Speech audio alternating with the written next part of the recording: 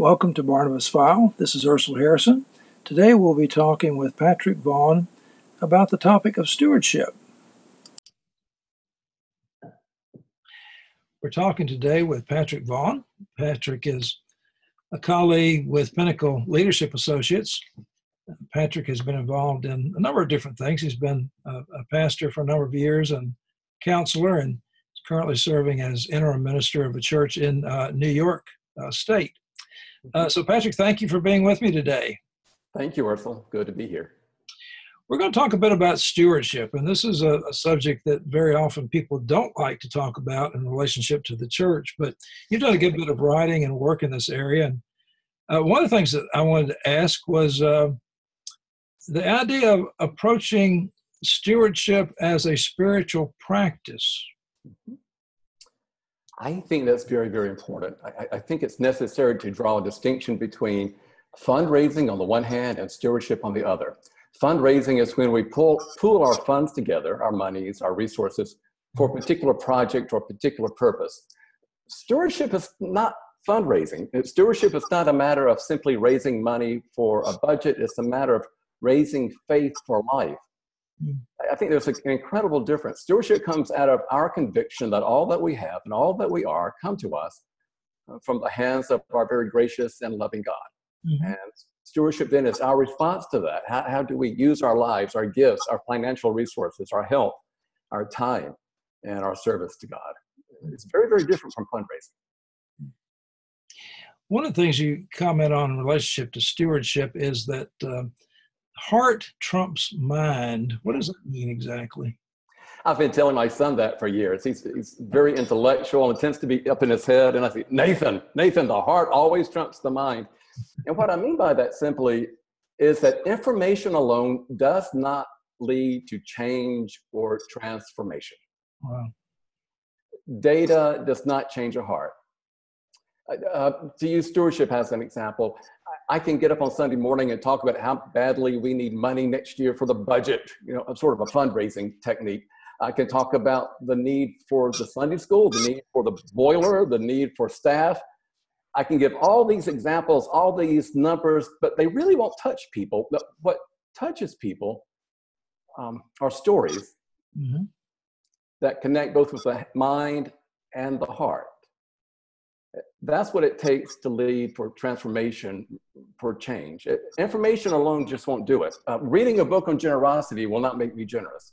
What helps me to become generous is being around people who have developed the practice of generosity. And through their stories, through their sharing, as I listen, I begin to go, perhaps I might be able to participate in that. Maybe I can give more than I thought I could give. And what I've discovered in my life is I've been surprised, and others have been surprised by how much we actually can give. If I might, Ursula, just a moment, I didn't study stewardship in seminary like most pastors, did not go to church growing up, and when I got to my first church, I didn't want to give any money to the church. I'm thinking, Jesus, I really didn't want to be a minister anyway. I'm serving in your church, and now you want my money? I don't think so. But I started talking with some of the elders in that church, some men that I really, really respected and appreciated.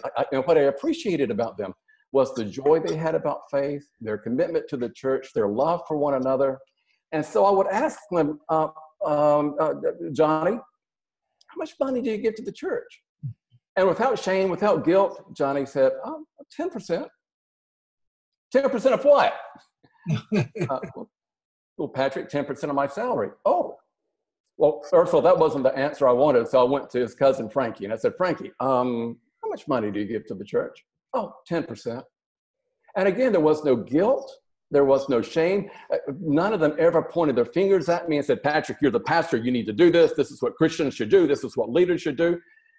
They just shared with me what they gave and the impact it made in their life and the difference that they had seen. And that's what made a difference in me. And that's what helped to encourage me to begin the practice of sacrificial giving. I know from my own experience that giving does not come naturally. It is a practice, it is a habit that requires doing it over and over and over again with people around us in a community who actually care for us.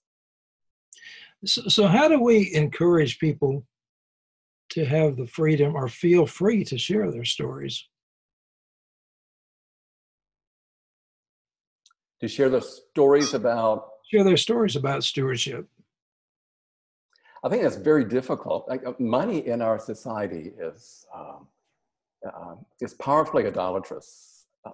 Money has become the defining measure of who we are and how successful we are in our stature, and it is so powerful in our lives. In the church that I'm serving now, I announced, well, next week is Stewardship Sunday, but some of us might want to call it Discomfort Sunday. Because really, when we start talking about money in churches, people get really, really uptight and uncomfortable, and some will recoil in fear that they're going to be shamed or guilted into giving. I think the number one thing, Ursula, then is how do we nurture relationships with one another? Yeah. How can we develop a community that is open about all of life?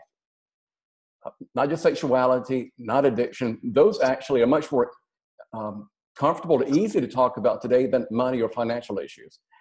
It's not just so much how do we help people to give, it's how do we help people to talk about their lives, the places where they're really struggling. And how can we do this in an open way that's accepting, nurturing, and caring? Right. That's the key, I think. Right. Well, Patrick, thank you for sharing. This is a good insight about how to address a difficult subject and broadens our understanding of what stewardship is and the relationships that undergird our Christian stewardship. So thank you very much. Thank you very much, Ursula. Take care.